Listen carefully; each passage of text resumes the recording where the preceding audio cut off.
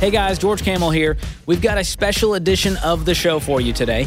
We know lots of you started the year with a big cloud hanging over your head, aka the economy. You want to build wealth, but you're fighting inflation and it feels impossible to get ahead.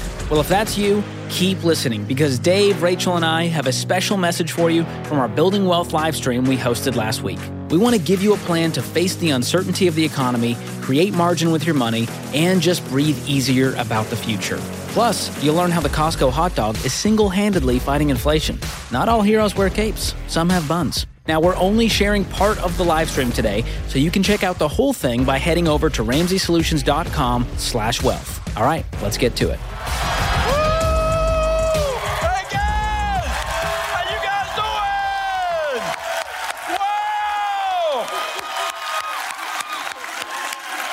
Welcome, you guys. Thank you. Thank you, guys. Wow. Well, is it too late in January to say Happy New Year? Yeah, I mean, 2023 is here. Thank you, Jesus. I mean, we had 2020, and we thought, wow, 2021's got to be better, and it said, no, hold my beer. Oh, my gosh. You know, and then 2020, it just keeps going. It's amazing. So we're so happy to have a brand new year, a clean slate, a fresh start, which is grace in its best form. You know, I get a new shot at this thing. And so when you Google, you know, people that Google dieting, for instance, at the beginning of the year, it's like 82%. It goes way up. You know, just on a federal holiday, 10% do, right? Getting out of debt. Getting control of my money, learning to save money, all way up at the beginning of the year. Our hopes are up, but these are weird times. It's dark out there. It's scary out there. It's uncertain out there, and people are afraid. And I've been there. I know what it feels like to be afraid. And if you want to get healthy in these areas, life change in any area of your life, your marriage, your parenting, your spiritual walk, your money, is an intentional act. No one accidentally wins. Super Bowl will be in a few weeks, and at the end of the Super Bowl, there'll be confetti, and the reporter will run over and ask the guy, how did you win the Super Bowl? He never says, I just got off the bus. I don't know what happened. It's an intentional act. Since he was 6 years old, he's been probably playing that position or something like it all the way up through college. And he's one of the few that gets out of college and goes to the big leagues, to the NFL, right? And actually gets to play at that level. It's not an accident to win. It's not an accident to be married today, 50 years. It requires extreme patience and understanding, which is what my wife said for me to say, so I did. If you want to get healthy, it's an intentional act. No one accidentally gets in shape. If you want a great marriage, if you want to build some wealth so you can be outrageously generous, it's an intentional act. Over the years of teaching this stuff for the last 30 years, I've spoken in a lot of different settings. And speaking of the NFL, I was speaking for an NFL team. They do a thing called rookie camp, and they bring in these rookies who are making more money than they've ever made in their lives. And their eyes are full of stars and dollar signs and Mercedes-Benz and houses for their mama and so on, right?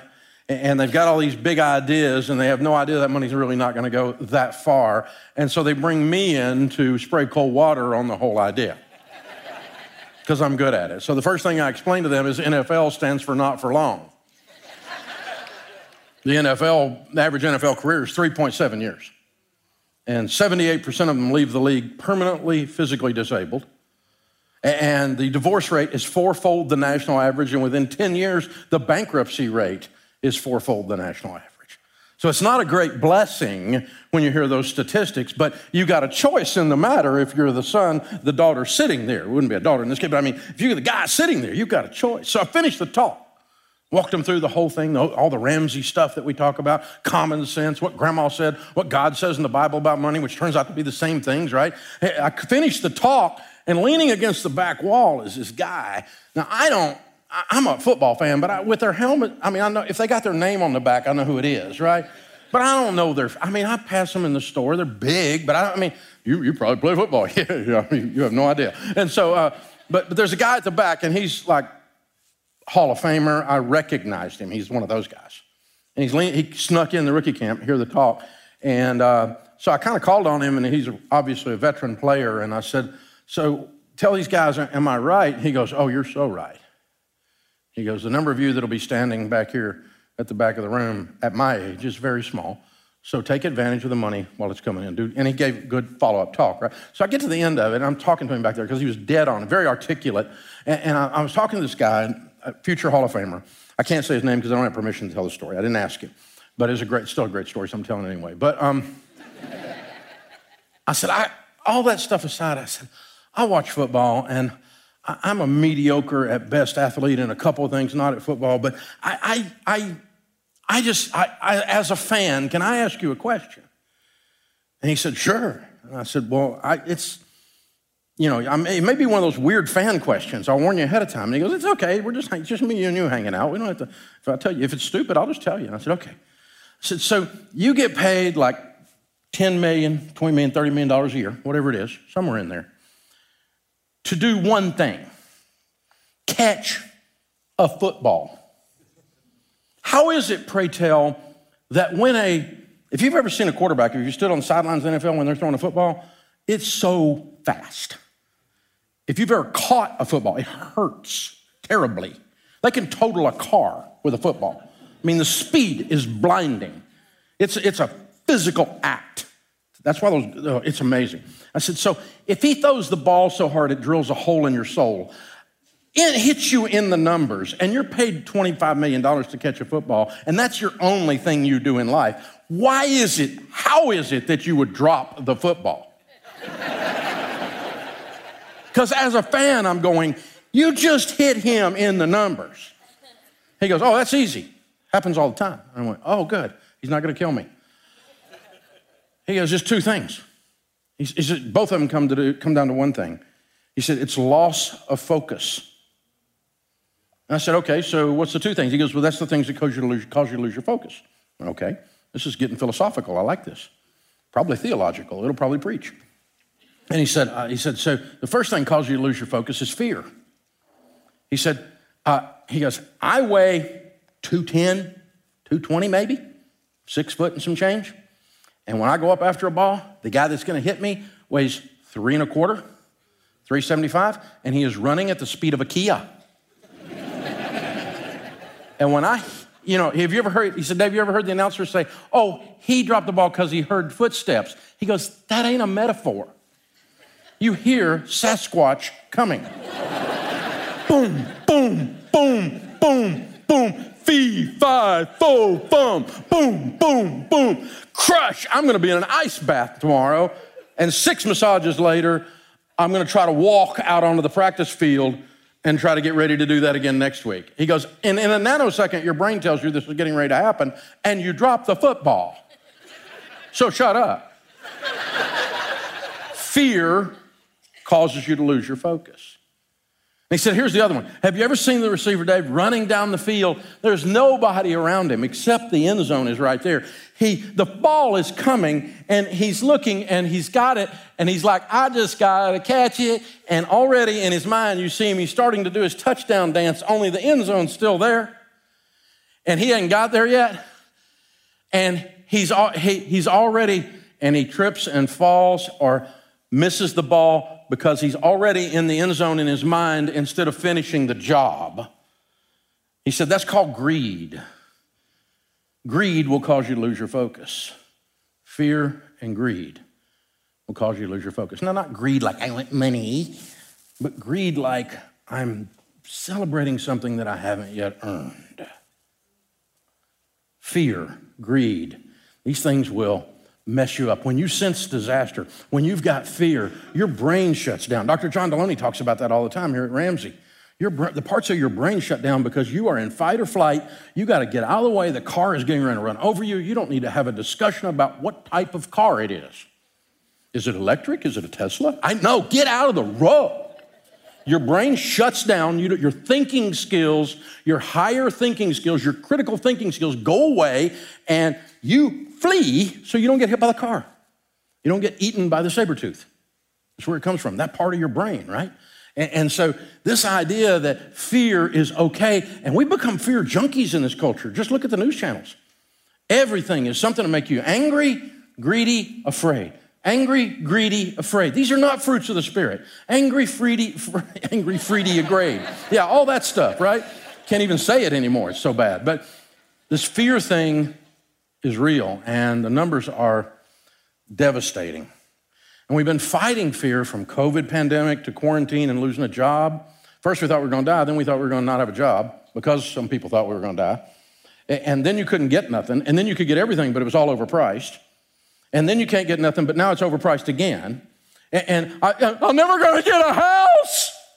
I'm never going to get a house. And we get in this crazed mode. The anxiety level is so high. And with that going on for so long now, we've gone through like 3 or 4 events back to back to back. Now we're in this inflation mess.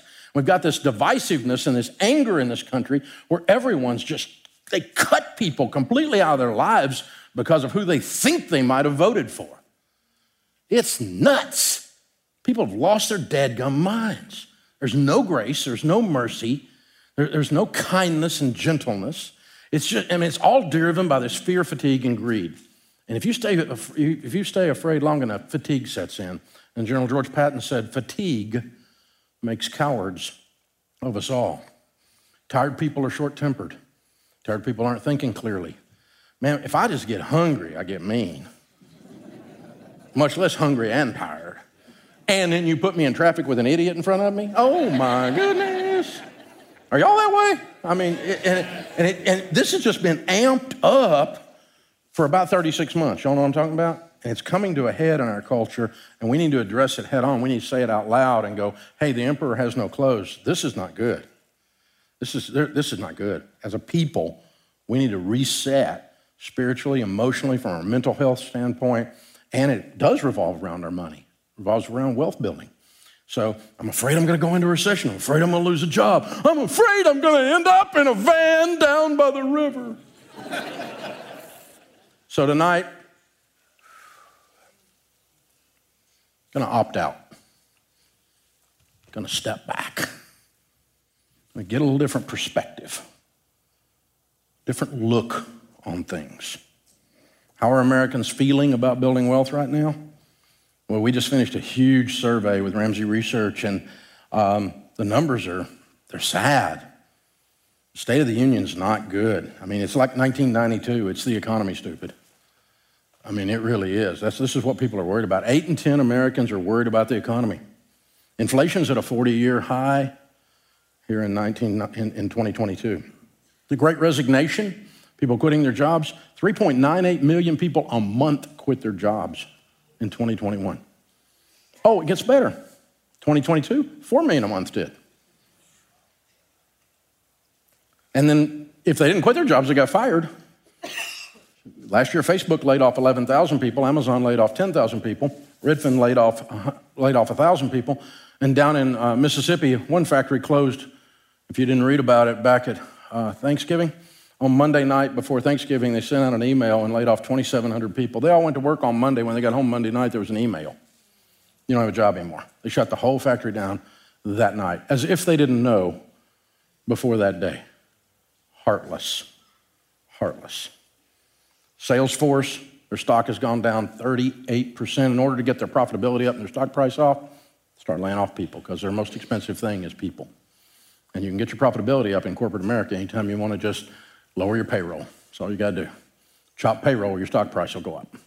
And guess what payroll is? Human beings with families and kids and mortgages and fears. And that's not right. That's not right. That's when corporate America's gone nuts. And the weird thing is corporate America can be small company, big company, the type of corporate America I'm talking about, the yucky kind. You can run a big company. It doesn't have to be run poorly. And it doesn't have to be done without taking care of people. It can be done. 37% of Americans are struggling or in crisis with their finances. That's 100 million people. 25% of Americans say they're relying on credit to make ends meet. Boo. 4 in 10 Americans say they have zero in savings.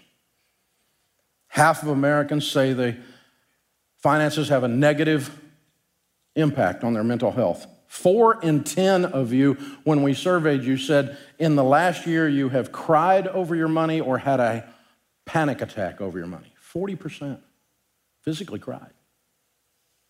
These are your neighbors. These are people you work with. And we lie. We lie in church. How's it going, Dave? Just fine. Car's going to be repoed Tuesday, but just fine. We cover it up, but it's there. And then it boils up in the form of fatigue. It boils up in the form of fear. It boils up in the form of anger. It boils up in greed, looking for a shortcut. I'm watching a 23-year-old, 25-year-old living in his mother's basement on TikTok, and now I got a whole new clue on how to get money. Yeah, right. 82% of Americans are somewhat or extremely worried about their student loan payments, but don't worry, Joe Biden forgave them. Oh, wait a minute. Supreme Court said, hold my beer. We'll see. So the numbers seem like they're stacked up against us, and this is a weird paradox. All of this negative fear and everything else around the whole idea of money and about our futures, and yet you cannot get a parking space at the mall or a reservation at a restaurant. That's a weird paradox. If you went to Walmart, you went to the, even a high-end store, you got no idea that anybody's worried about the economy. They're in there spending like Congress. They are going bananas. And it's just this weird paradox, but these are the actual numbers. This is what's going on. So what happens in a situation like this is you get to the point you say, I'm sick of this. I'm tired of this. And my great friend, the fabulous motivator from a whole nother decade or two ago, Les Brown, said, when you get sick and tired of being sick and tired, that's when you finally say the magic words of transformation. I've had it. When you have an I've had it moment, you are about ready to change your life. Changing your life is not an intellectual dance or some kind of theoretical idea. It's you get sick and tired of being sick and tired. I've had it. Then you will change.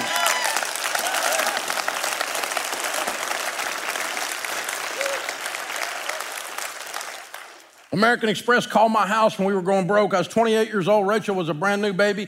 My wife would have left, but she didn't have a car. American Express called my house. We were so broke. It was awful. I had done every stupid thing, made Ramsey callers look like geniuses. I had done every stupid thing. And the guy calls my house, and he's trying to collect $1,166.42 on an American Express bill. You know how I remember it? Because I got so mad. Because he asked my wife why she would stay with a man that wouldn't pay his bills. We don't do business with American Express 40 years later, I'll just tell you that. Still, I was redneck, hillbilly, hopping mad, ready to drive Jacksonville, Florida, drag him out of his little cubicle and beat the snot out of him. Because she called me at the office crying and said, he said, what would I stay with a man that wouldn't pay his bills? And I was thinking the same thing. That's funny now. Right then, I was sick and tired of being sick and tired. I was mad. I'd had it.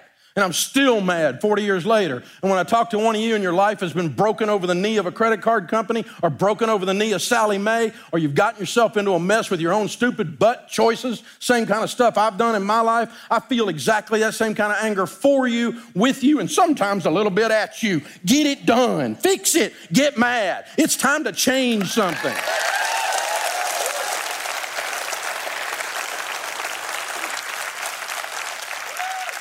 We got this thing going around, the wussification of America, where people are, I'm struggling and I'm burnt out. You're not burnt out. I had a guy working for me, he goes, I'm burnt out. And I said, it's impossible. You were never on fire.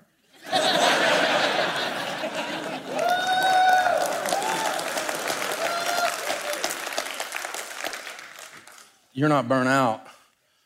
You don't have a plan you believe in. You don't think that when you do something, when you plant corn, you're going to grow corn. You don't believe that you're going to reap what you sow. And so you're sowing nothing, or you're sowing sparingly, and you're going to reap sparingly, or you're going to reap nothing. Burnout right now is code for I don't have any hope because I don't know what to do and I feel stuck. Exhaustion is the exact same physical manifestation as burnout.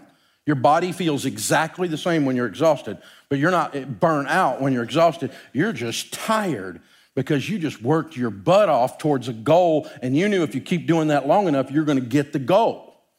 You know, if I keep doing this, I'm going to win. If I keep doing this, I'm going to get there. And you don't burn out when you got a why. You don't burn out when you're getting traction. You don't burn out when you paid off a debt last month and now you got 3 more to go. I'm not burnt out, I'm getting it. But when I don't think I can ever get out, no matter what I do, hope the government fixes my life, now you get burnt out. Because the government hadn't ever fixed anything. They can't even fix their lives. Look at them. They're a dad-blame mess up there, man. It's the island of misfit toys. Don't wait on them to fix your life. That's crazy. So ask yourself, why did I set out to build wealth in the first place? Well, when Sharon and I started, it's because we wanted to eat Friday. Y'all ever been there?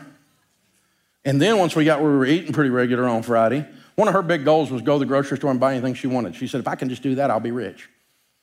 And that was a long time ago. She can do that a lot now. We got financial peace. Life's good. It's 30 years later now after going broke. So that's the first thing. Then after that, you start going, hey, man, maybe we can save up some money, and if there's an emergency, every time the tire's flat, it won't be a freaking crisis. Wouldn't it be nice to have something happen and it be an inconvenience instead of a drama? And then once we get past that, then we could do this, and then we could do that, and man, we could change our family tree. We could make so much money, no matter how stupid our kids are, they could mess it up. I mean, that's possible. Well, some of you it's not, but it's depending on the kid, I guess. But wow, some of them got exponential abilities there. But, I want a better future for my family. I want to be able to give. I want to be able to give this much. I want to make an impact. Those around me. I don't ever want to walk up beside someone and I see that look. You see that look in their eyes? And I don't have the money to help them. I want to be able to just help them. I'm talking about that look. Not the one who's begging, but the one's got that look like, I don't know what I'm going to do. I'm so scared I can't breathe. And you put tires on the single mom's car and you fill her car with gas and you tell the mechanic to go through and make sure everything's fixed. The whole deal don't cost you $1,000. It changes her whole life. Because you don't have to think about it anymore because you got your act together. This is when wealth building gets fun, y'all. This is when it gets fun. It's not a shortcut. It's not a hack. There's no technique. There's some principles. You follow those principles. They work every stinking time, and 100% of the time, they are hard. God and Grandma were not in the business of lazy people winning. Grandma kicked some of your butts the way y'all act, standing around looking for something for nothing. I'm going to work from home and not work while I'm at home, but get paid. That's called stealing. It's a different thing, y'all. This is old school stuff. But these principles are what brought us to this great place in this country, and abandoning them are a problem. We cannot abandon them. There's no secret. Live on less than you make. Change everything. When you get sick and tired of being sick and tired and you say, I've had it, you look in the driveway and you go, $750 a month? What was I thinking? Apparently I wasn't. Car sold. What was I? You look over there, you go, I'm going to sell that. Kids are hiding by now. They're starting to think they're up for sale, right? Some of you, when dinner time comes around, you don't know how to make anything except reservations. You might want to fix that. It's expensive. Not against restaurants, but broke people shouldn't eat out all the time. Hello. Why is this hard? It's not hard, except the culture has been told they can do anything they want and there's no repercussions. Of course there's repercussions. Of course, when you violate the law of gravity, you're going to go splat on the sidewalk, dummy. That's the way it works. Man, I tell you, I love getting people fired up on this because it sets them free. When you finally say, I've had it, it changes everything. My friend Jim Collins wrote a fabulous book on leadership called Good to Great. Many of you have read it, I'm sure. It's a classic by now, millions and millions of copies sold. And one of the things he talked about in there was the Stockdale paradox.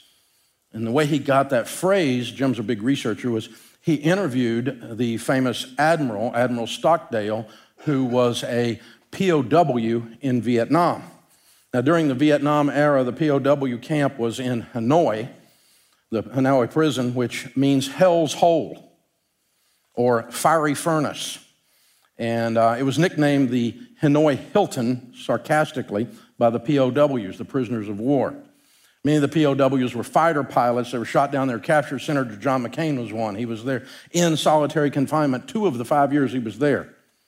So in the Hanoi Hilton, it was a place of torture. Prisoners were regularly tortured every day. They were starved to death. Many, many, many died. They were put in solitary confinement. They were beaten. They were suffering all the time. Stockdale was a commander when his plane was shot down. He was captured. He later, after coming home, became an admiral. He was in prison for 8 years and tortured 20 times during that time. Incredible, horrific thing. Many strong men, many brave men did not make it out of the Hanoi Hilton. And when Collins was interviewing Stockdale about this process, he was trying to understand the human spirit here. He said, "How did you make it out alive?" And Stockdale said, "I never lost faith in the end of the story. I never doubted not only that I would get out, but that I would also prevail in the end and turn the experience into the defining event of my life, which in retrospect I would not trade." Collins looked at him and said, "Well, who didn't make it out?" And he said, "Oh, that's easy. The optimists didn't make it out. The guys who said, 'Oh, we're going to be home by Christmas,' and then they weren't. 'Oh, we're going to be home by Thanksgiving,' and then they weren't. 'We'll be home by Easter,' and then we weren't. 'We'll be home by,' and they died of a broken heart." He said, "This is the very important lesson. You must never confuse faith that you will prevail in the end with the discipline to confront the most brutal facts in your current reality, whatever they might be." Collins calls this the Stockdale paradox. You have faith in the end of the story, but I'm going to face the brutal facts of what I have got to do to get to the end of the story. I've got to sell the car. I've got to work an extra job. I've got to learn a new word in my house, the ancient word. I'll teach it to you. You press your tongue towards the top of your mouth, you release it, you make a kissing motion with your lips. It sounds like this: no. It's a powerful word. It will release you from this culture. No. You can say, "No, I'm sorry," if you want to soften it. But at the Ramsey house, no is a complete sentence. Even with the grandbabies, Papa Dave said, "I'm that guy. I love you. You will kill yourself. You cannot play with that. No. I'm here to protect you. You're small and dumb. No. I love you more than life itself. No. No." And then you look in the mirror and you go, "No," because adults devise a plan and follow it. Children do what feels good. When I was going broke, 4 o'clock in the morning, I sat down in my recliner with my Bible, and it flopped open randomly to Romans. And of course, it wasn't random. It was God going, "Hello." And Romans 5:3-5. "Rejoice in your suffering." Now, I know many of you are reverent in your walk with the Lord, and I am most of the time, but right then I wasn't feeling really reverent. "Rejoice in your suffering." And I went, "No thanks. Don't think so. Kind of upset at this right now, and no thanks. I think I'm going to move on to another scripture. This one doesn't appeal." Rejoice in your suffering. Keep reading. Because suffering produces perseverance. And perseverance, character, and character, hope. And hope does not disappoint. It's a gift of the Holy Spirit. Hope comes from God. So in a land where we've lost our hope, and instead we're dependent on fear and anger and greed, we can step aside from that, step back, get a new perspective and say, I'm going to lean into hope. I'm going to confront the brutal facts of the mistakes I've made and the things I've got to do to undo them and the mess I have to clean up. but I'm also going to have faith in the end of the story because I've read the back of the book. And ladies and gentlemen, we win.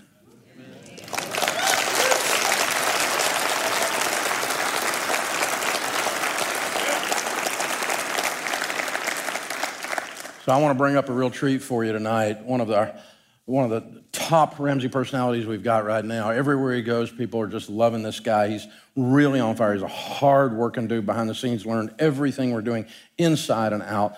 He and my daughter Rachel have just launched a new podcast that has gone explosive. The numbers are amazing. If you haven't listened to it, I listened to it this morning. One of them came out today called Smart Money Happy Hour. And it's two goofy people having a blast. And it's fun and funny, and there's information in there too. So you don't want to miss it. It's good. They're very, very good, and you're going to really enjoy him. Please welcome to the stage, George Kamel.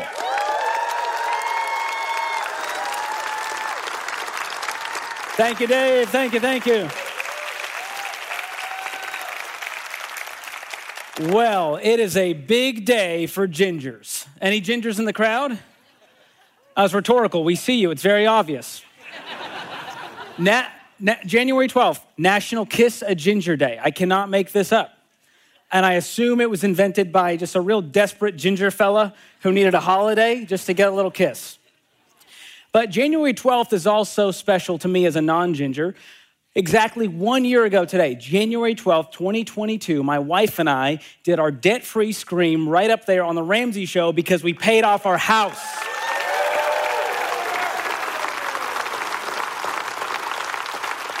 Thank you. Now, I'm not special. I'm not rich. I don't have a trust fund. I don't have a rich uncle. My uncle's broke. This was a journey for us.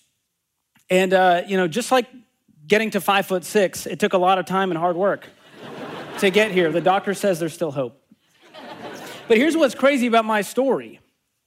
Over the past 10 years of following the Ramsey baby steps, I went from a negative net worth to a baby steps millionaire. That boggles my mind.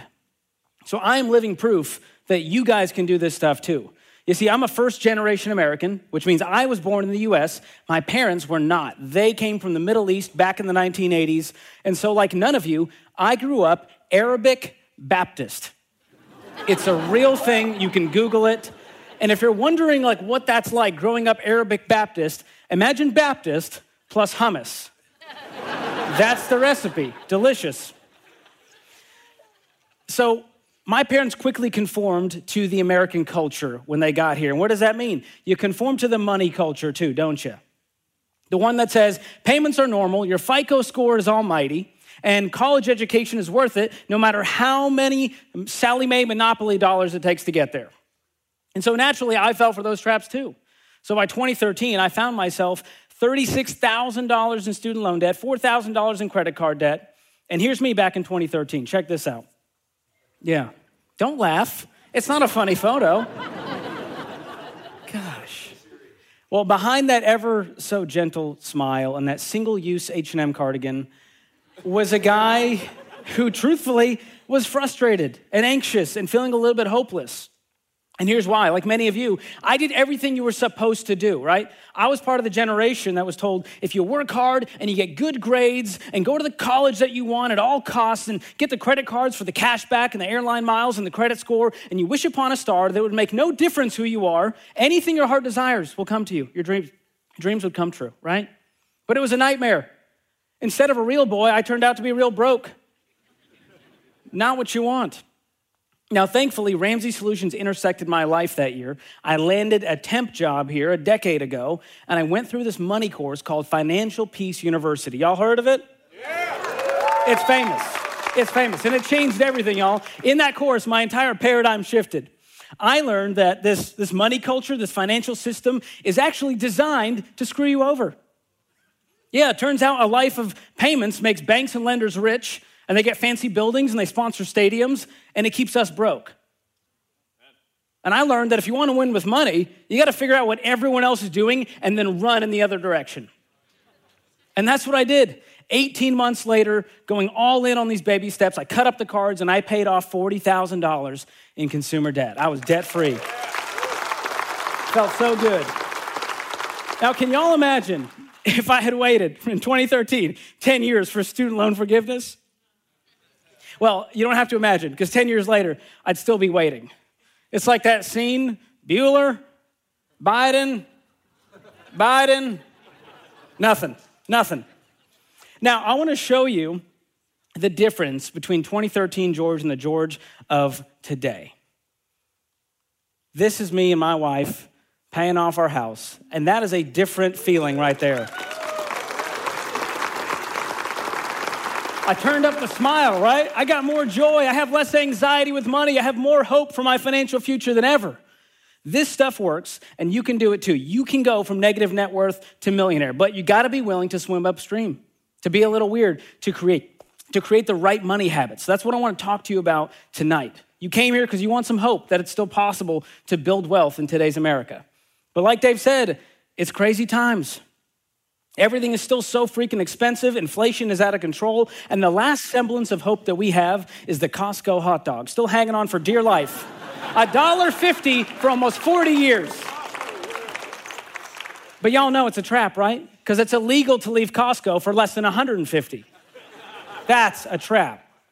But Costco aside, everything else has gone up, and it's really got me down.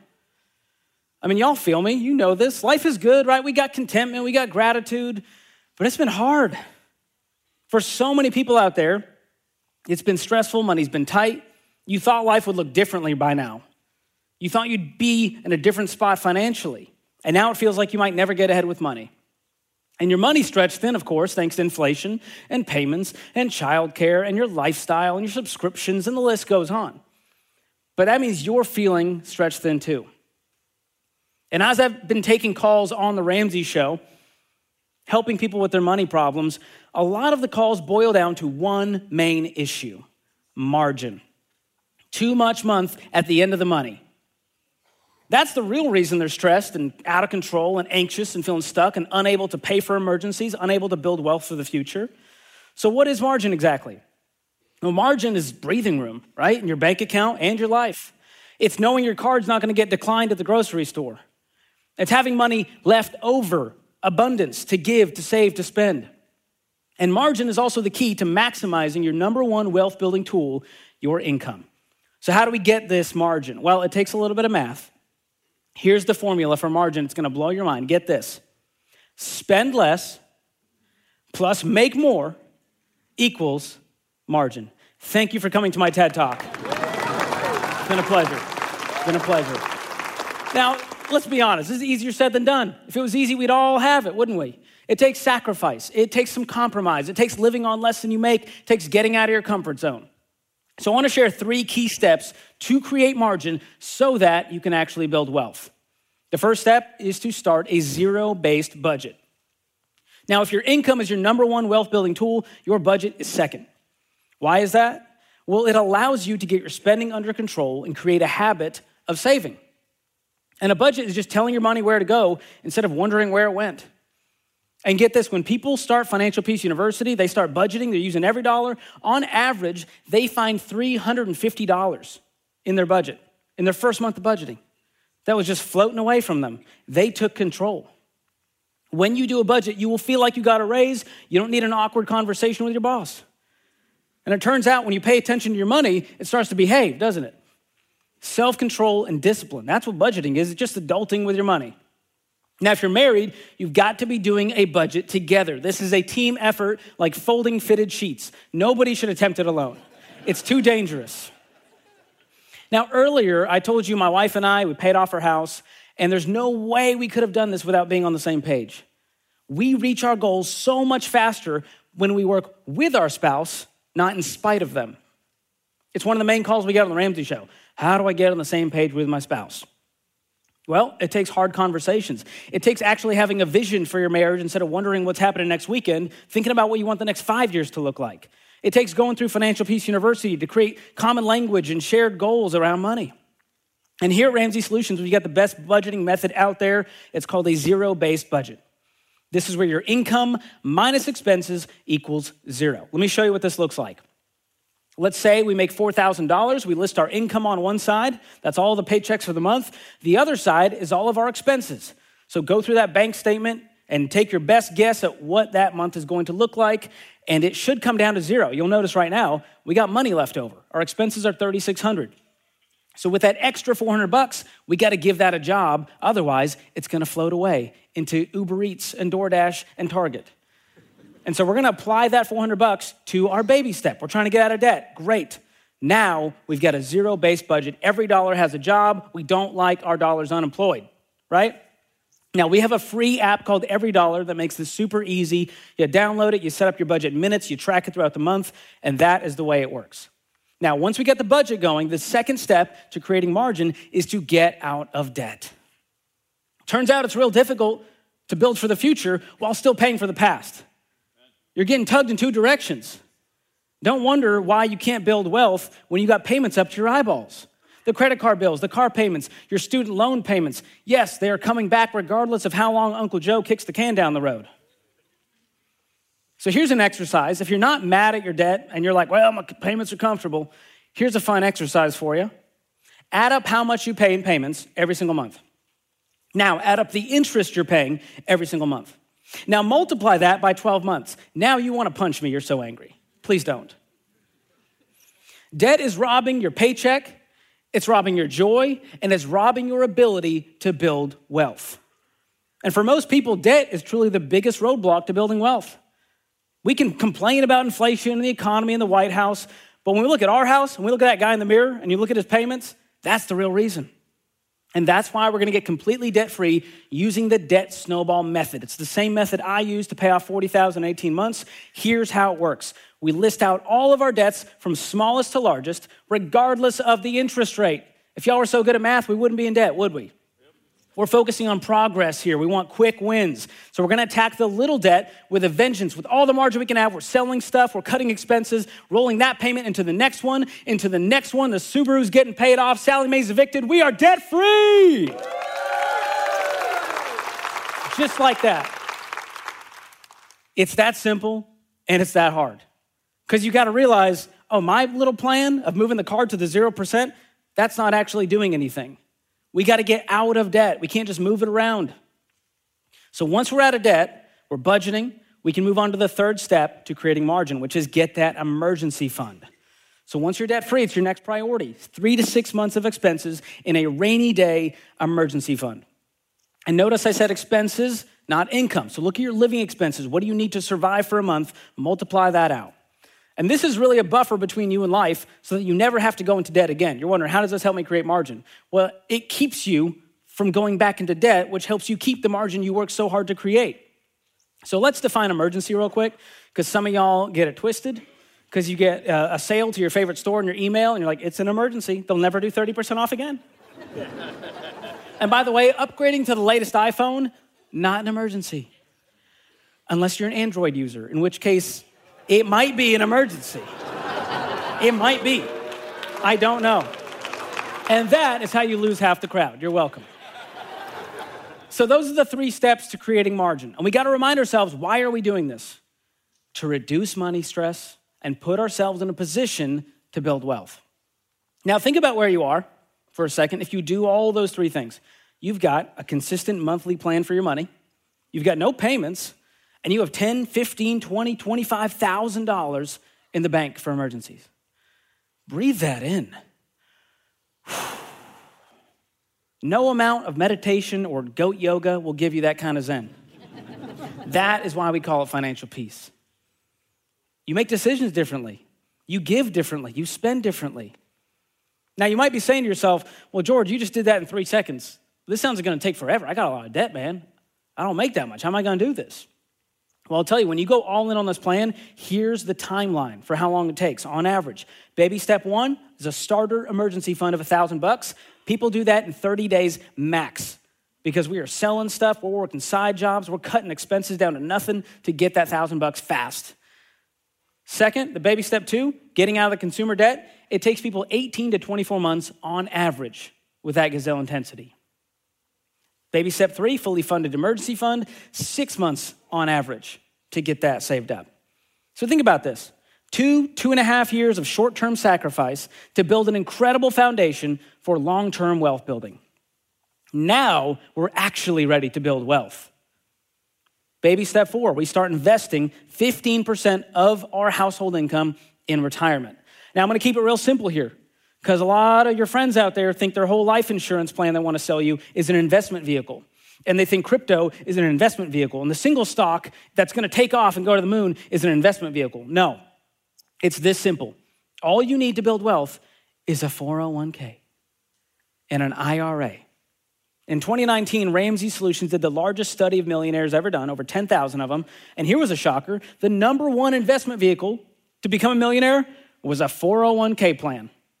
It's that boring, and it gives me that much hope that I can do it too. And here's a 5-word investing strategy that sums up everything we believe at Ramsey about investing. Match beats Roth, beats traditional. So let's walk through that. For starters, you're going to invest up to the match if you have one in your 401k. Or if you're military or government, you might have a TSP. If you're a teacher, you might have the 403b. The match is a 100% return on your investment. You put in 4, they match 4. Take that first. That's amazing. It's an awesome benefit to have. Thank you, HR. We love you. They don't get thanked a lot, it turns out. Usually, they just get complaints about Gary and shipping, so they could use a win. So if you have the option of a traditional 401k, we're investing up to the match, then we're going to move on to Roth options. What does Roth mean? It's real simple. You're using after-tax dollars that grow tax-free. We love that. You got $1 million in Roth at retirement, you get $1 million without Uncle Sam touching it ever again. So we're going to max out a Roth, and if we're still not at 15% yet, we're going to go back and invest in that workplace retirement plan until we get there. And if you have a Roth 401k, we love that. You can just invest all 15% there if you want. That's wonderful. So no matter where you are in your wealth building journey, I recommend working with a financial advisor. I've got one, Dave has one. You need these people in your corner.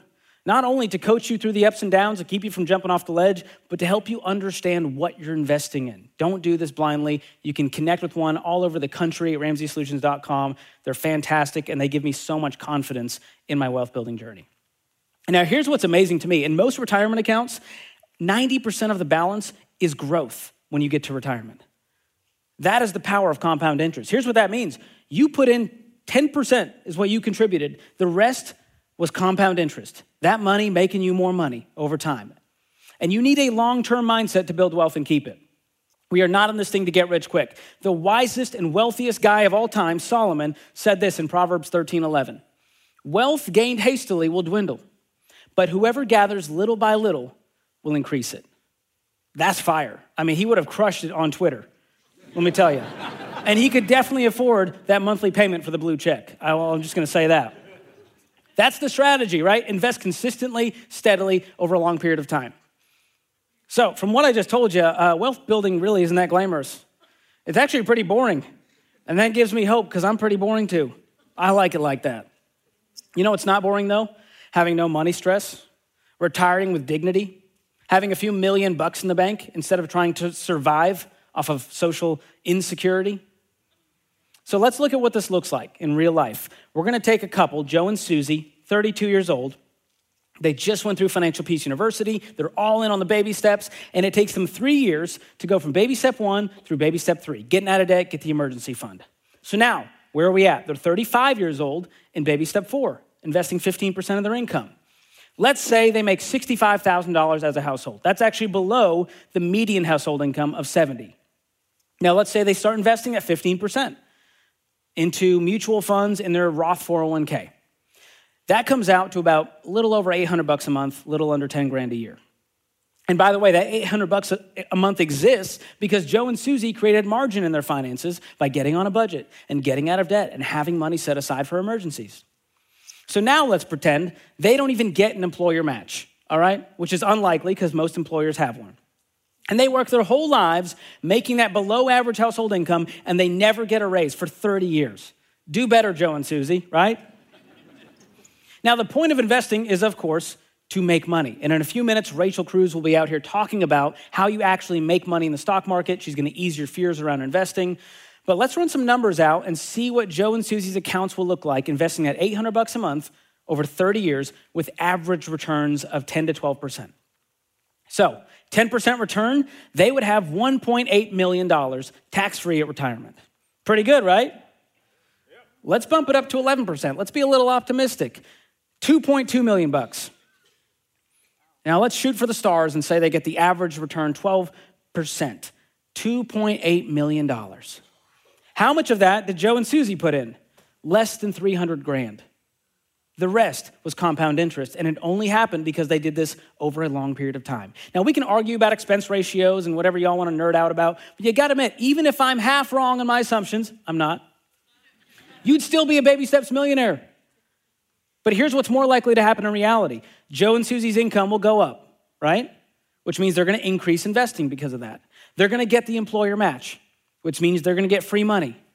They're going to pay off their house early following the Ramsey baby steps in about 10 to 15 years. And that house is going to appreciate in value over that period of time. Oh, and by the way, once the house is paid off, they can increase investing, which means they're going to have way more money than what I just showed you. But beyond the financial benefits, here's what they'll experience too. A marriage that's more likely to last because they're on the same page with no money fights and money in the bank. They're going to be more fulfilled in their careers because they're free to make decisions without needing that next paycheck. They don't have to deal with that toxic boss. They just walk out of there and find a different job. They also become more generous because they have the margin to be. So when friends or family or their community needs help, along with thoughts and prayers, they can also leave an envelope of cash at the door. How cool would that be? Don't you want that kind of life? That was rhetorical. Of course we do. That's what it looks like when you decide to rise above this broken financial system and follow a proven plan. If you want to change your future and you want to build wealth, you got to turn off the noise. You got to turn off the news. You got to focus on creating the right money habits, focus on your house. So let's go back to this tale of two Georges. It's good to look back. It's good to remember that wealth building is a journey and that cardigans will hopefully come back around. And 10 years for a lot of you might sound like a long time. I don't get that kind of time. Well, guess what? It's going to be here whether you like it or not. So what are you going to decide to do that you're going to look back 10 years from now and be grateful you did? And here's what happens, right? We've all done the New Year's resolutions. Most people overestimate what they can accomplish in a year, but they underestimate what they can accomplish in a decade.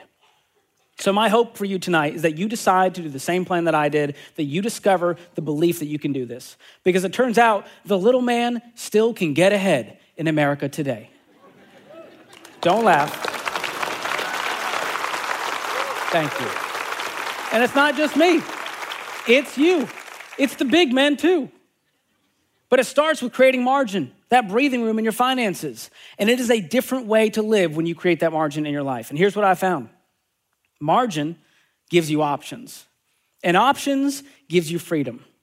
And freedom gives you peace. And peace, that gives you joy. And all of that leads to a more meaningful life, a life well spent. God bless you guys. Thank you so much. Thank you.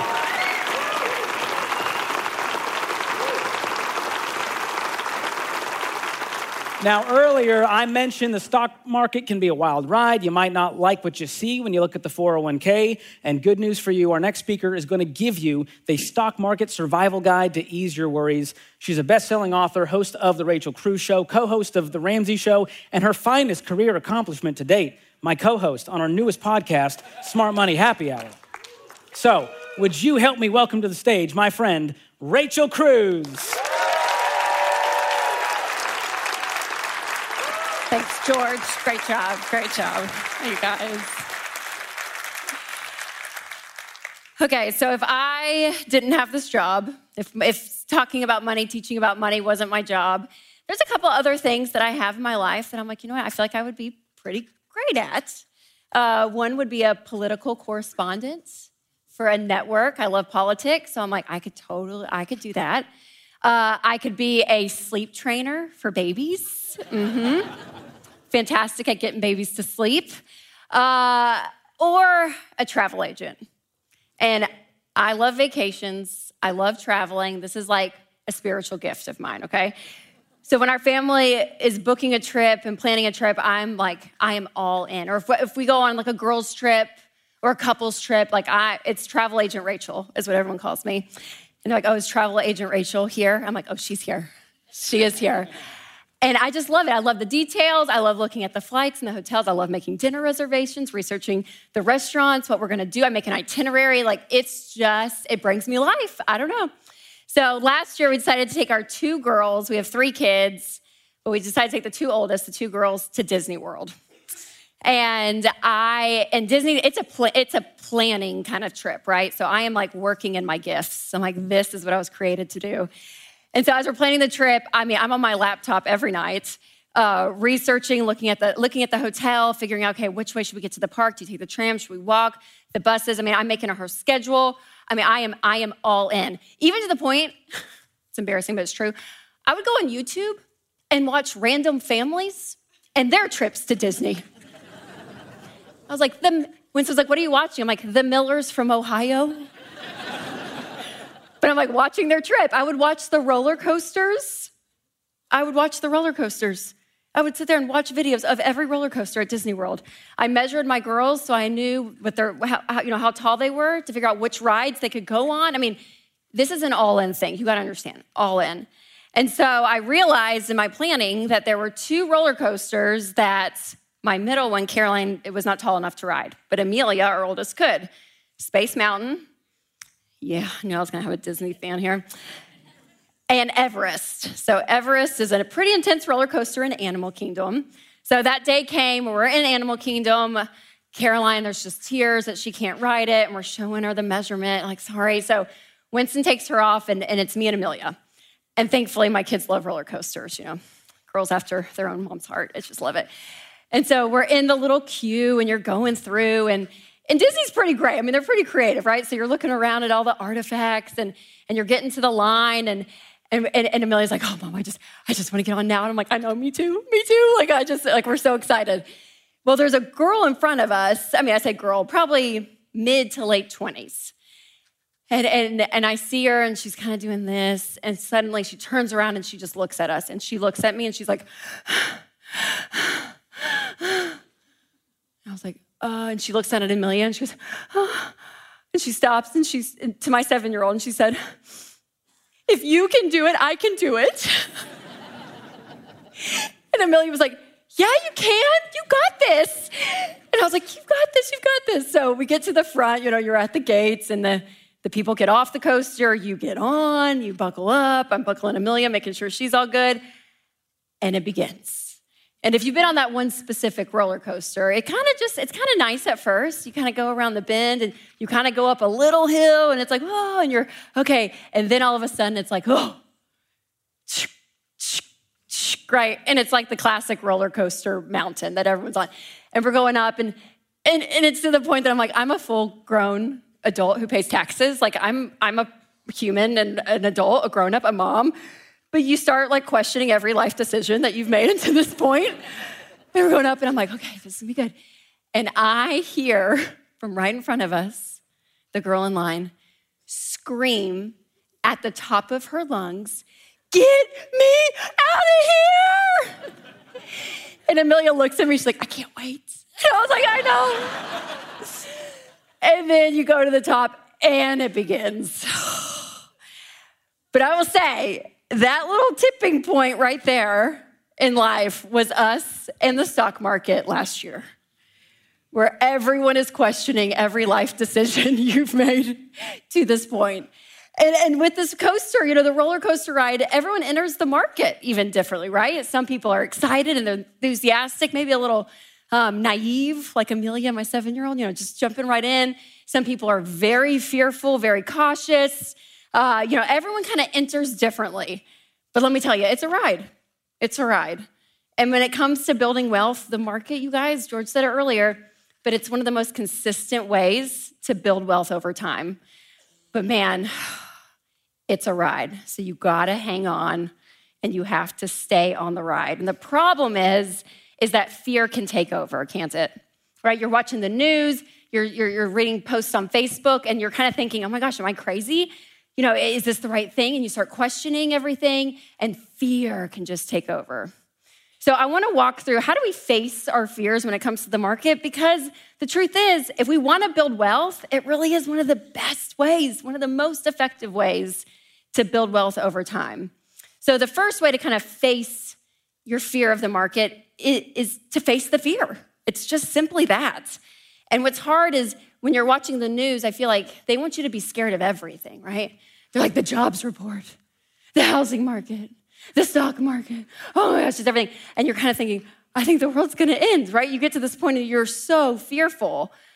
And when your fear is not specific and it's just general, you can be paralyzed by it. So when it comes to being fearful of the market or from the economy, be very specific. What am I afraid of? Am I afraid because we're living paycheck to paycheck and it's terrible, right? Am I afraid because inflation, I'm feeling it? Am I afraid because I genuinely was gonna retire this year and looking at my 401k, I may not be able to? Are you fearful of the job market because your company is laying off people, right? Like, be very specific about your fear. Don't let it be this general idea that I'm scared of the economy. Be very specific and then control what you can control. We have said that phrase 1,000 billion times, it feels like, over the last 2 years here at Ramsey, but that's the truth. Control what you can control, which means there's not a lot of things in life that we can control. The older I get, and the more therapy I do, the more I realize that's true, right? There's not a lot that we can control. But with our money, we can control our income. When it hits our bank account, we get to make decisions, right? We get to decide, am I gonna spend it? Am I gonna pay off debt? Am I gonna invest? What am I gonna do with that? If you are in the market, you have control to say, am I gonna stop investing? Am I gonna continue to invest? Am I gonna pull money out? You have options there. So figuring out what you can control is so key. So facing your fear head on. Number 2, overcome your fear with facts. This is gonna help you. So we're gonna get a little nerdy here. This is like stock market 101. Are you ready? Okay, let's just talk about the stock market. What is the stock market? The stock market is a market of stocks, which are tiny pieces of ownership in public companies that you and I get to buy into. They're bought and sold, those shares. And so we get to be investors. Everyday people like you and I get to be investors in the economy. And that's amazing. So that's what the stock market really is.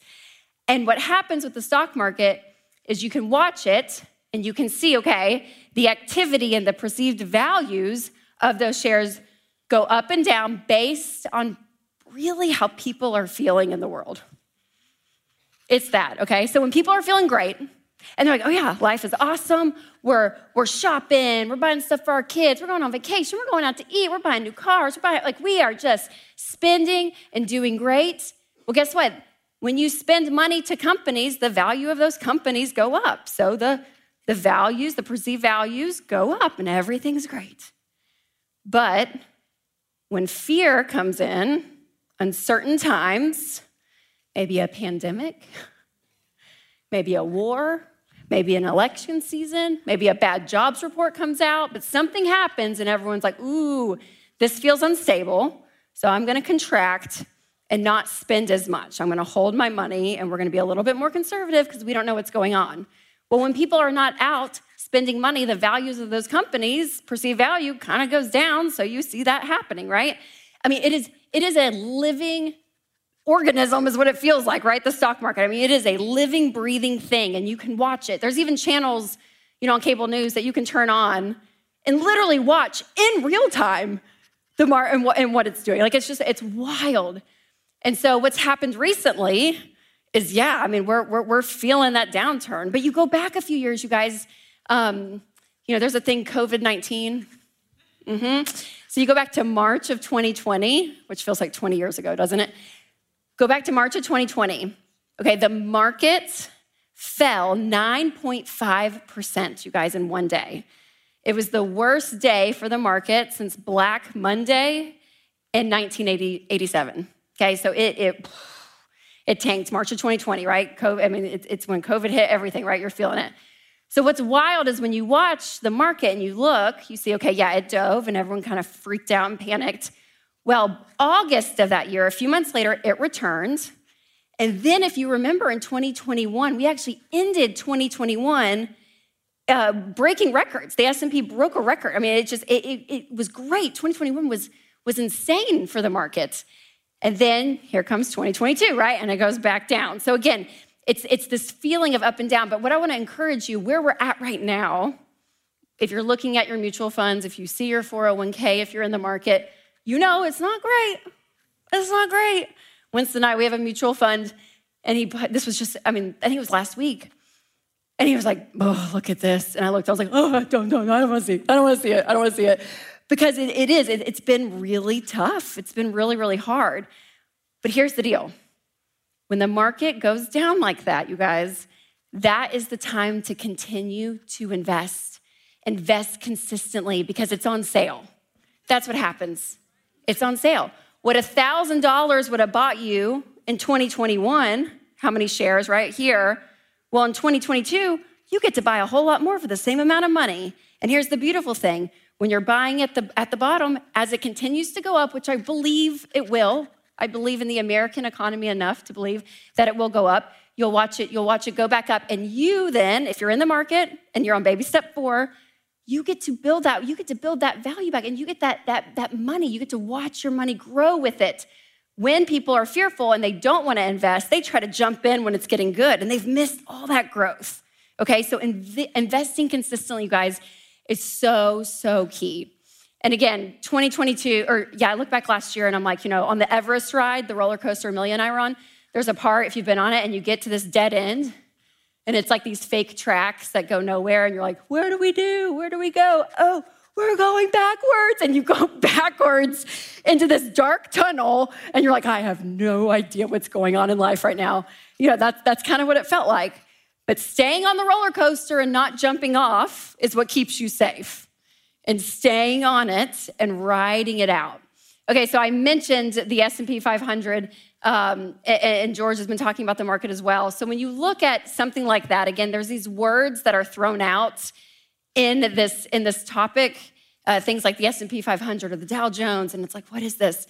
Well, I like looking at the S&P 500 because basically what it is, it's a stock index, and so it's basically a measuring stick that shows how the overall economy is doing, because it's the S&P 500, which means it's the 500 largest publicly traded companies is what the S&P 500 is watching. So you get a good picture, because what makes up that are companies like Delta, Hershey's, Home Depot, American Airlines, Netflix, Nike, my favorite, Target, the black hole of goodness. It's just great, right? So it's these large companies that you're watching. And when you look at the history of the market, because that's also important to know, okay, if we're in it and we're in a fearful time and it doesn't look good, what does history show us? Well, history shows us that the average annual return since 1928 through 2021 was 11.82%. Okay, that was the average. And what I like to look at that is I like to see the overall big perspective of the market, because again, if you're in it, it's scary right now. It's not fun. But that's because we have a short-sighted view if we're just looking at the present. So that's why backing up and seeing the pattern of what it's doing is really important to your wealth building. And I love patterns in life, because when you know that something is kind of predictable, you're like, okay, that gives you a little bit of safety, a little bit of peace. Our youngest is 3, and we tried potty training like 2 months ago, and it was just a disaster. Boys, I don't know what this thing is, but I was like, y'all are crazy. Potty training a boy is so hard. So I just gave up. I'm just lazy, and I'm like, you'll figure it out. It's fine. We'll find it. So I can tell you, it's kind of gross. You parents will understand. But during his nap, when I go get him up at 3:30, there's a pattern that he poops. Every nap, I walk in, and it stinks, his room. It's predictable. I know. I'm not shocked. I'm prepared, and I know the pattern, right? If you go to Chick-fil-A, you can be pretty sure that your order is going to be right. Jesus chicken always just proves well, right? So there's a pattern that you can count on. So patterns are really helpful. And when we're looking at the market, seeing patterns can give us peace. To me, I look at it, I'm like, there's a pattern, right? There's a trajectory of it going up. Yes, it does this, and it's insane, and it's nuts. But overall, you can see that pattern that it continues to go up. And so that's why I have confidence.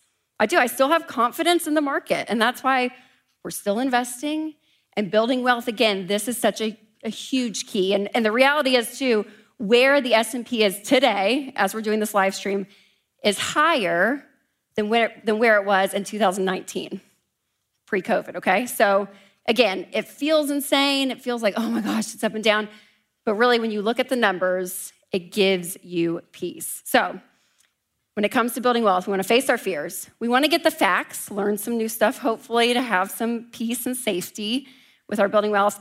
And then the third thing of overcoming is just to keep investing. I'm telling you guys, consistent investing is what is going to help you build wealth. The survey that we did with Net Worth Millionaires found that investment consistency was the second most important factor to building wealth, is what they would say. The first was financial discipline. And what's fascinating too is they studied the net worth millionaires, and then they studied the general public. The general public said investing consistency was the seventh most important thing to do to build wealth. So millionaires, general public, right? We're gonna go over here. Investing consistently is so key. So if you are out of debt, if you have a fully funded emergency fund, funding your retirement, that 15% of your income into retirement, you guys, is still important, even in a down economy. Keep at it. And if you're a first-time investor, maybe you're at the point that you are on baby step 4, you've fully funded your emergency fund, you're on this journey, and you're a little bit gun-shy, get in and do it. Because over time, that is what's going to help you build wealth. So how do you invest, though, in a down economy? Because a lot of people are asking that, okay? So I want to invest. So what does that look like? Number one rule, diversify. Don't go single stocks. Don't put all your eggs in one basket. Diversify. Mutual funds within your 401k is great. Spreading your money around. I know it sounds boring and it's not exciting, you guys, but again, look at the pattern, look at the consistency, and do what has a rate of return that we know of, okay? So mutual funds is a great place. And then number 2, you write it out. Write it out. Continue to invest, again, even if it's down. Warren Buffett has a great quote, and he said, "Be fearful when others are greedy, and be greedy when others are fearful." Greedy, I don't really like that word. It's not a great word, but I like the idea, because you remember last year crypto was like the big thing, cryptocurrency. Everyone's like, oh yeah, get into Bitcoin, all this. So you're gonna make so much money, And there's so much hype around crypto. And there was a little bit of that greed of like, get in quick, yeah, get rich quick. When that stuff is happening, you guys, be a little fearful, right? Get back and be like, let's see how this plays out. Hasn't played out great for them. And then when people are fearful right now, they're freaked out, they're pulling their money out, they're stopping investing, they're freaking out, that's when you know to jump in. And so don't freak out, don't jump off the ride, continue to invest. And again, that perspective, the long-term perspective, is going to help. It really is. So facing your fear, getting the facts, keep investing, and just know this is for the long term. This is for the long term. And it's hard to have that perspective sometimes. You know, even with my 3 kids, we're like in the thick of it. They're 3, 5, and 7. And it's just a lot, you know? You're just like, wow, there's a lot of humans in our home. It's what it feels like. And you'll meet these people at the grocery store, great intentions, but they're like, oh, I just sent my youngest to college. Enjoy every second. And I'm like, Are you changing diapers at 3:30 every day? Are you? No, you're not. And I'll be honest, I'm like, okay, I know that. I know it's true. You know, the days are long, but the years are short. You know, it's on a coffee mug. You know, I get it up here. But some days I'm like, yeah, no, I want them like changing their own clothes and stuff. Like we want to keep moving along, right? And so I don't have that perspective. I'm in the thick of it. And so that's how the market is again. Remember, having step back and have that big perspective.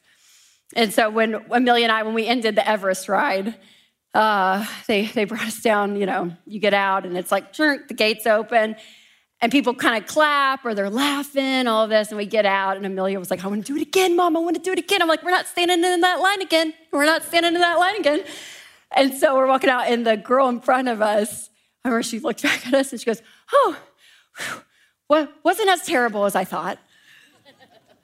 And I thought, you know what? I think 65-year-old Rachel is going to say that about her investing. That was a ride.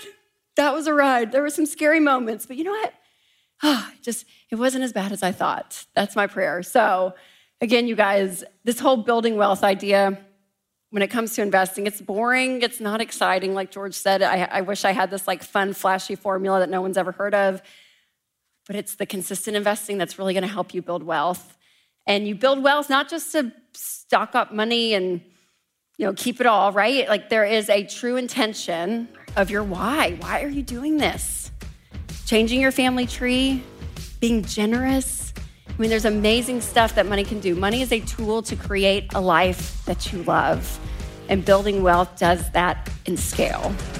Thanks for tuning in to this special edition of the podcast. And hey, if you made it this far, get ready because we've got something just for you. We are offering a special deal on Financial Peace University. If you heard nothing else today, I hope you heard that this can be the year you get rid of your money stress. And Financial Peace University is the way you're going to do it. Seriously, guys, you need FPU. In this course, you'll learn the fastest way to get out of debt and build wealth. But you're also going to have other people, yes, actual human beings, walking with you on this journey. You'll get a free one-on-one session with a financial coach who will dig into your unique situation and goals. Plus, you can jump on group coaching calls every Monday through Friday. And you'll also get EveryDollar, the budgeting app designed to work with FPU. You get all that for only $69, or you can get 2 for just $30 more to bring a friend along for the ride. And when you do that, we'll even toss in a copy of Baby Steps Millionaires for free. Guys, make this the year you put money stress behind you. Get this special offer right now at RamseySolutions.com/deal and use the promo code podcast. That's RamseySolutions.com/deal, promo code podcast.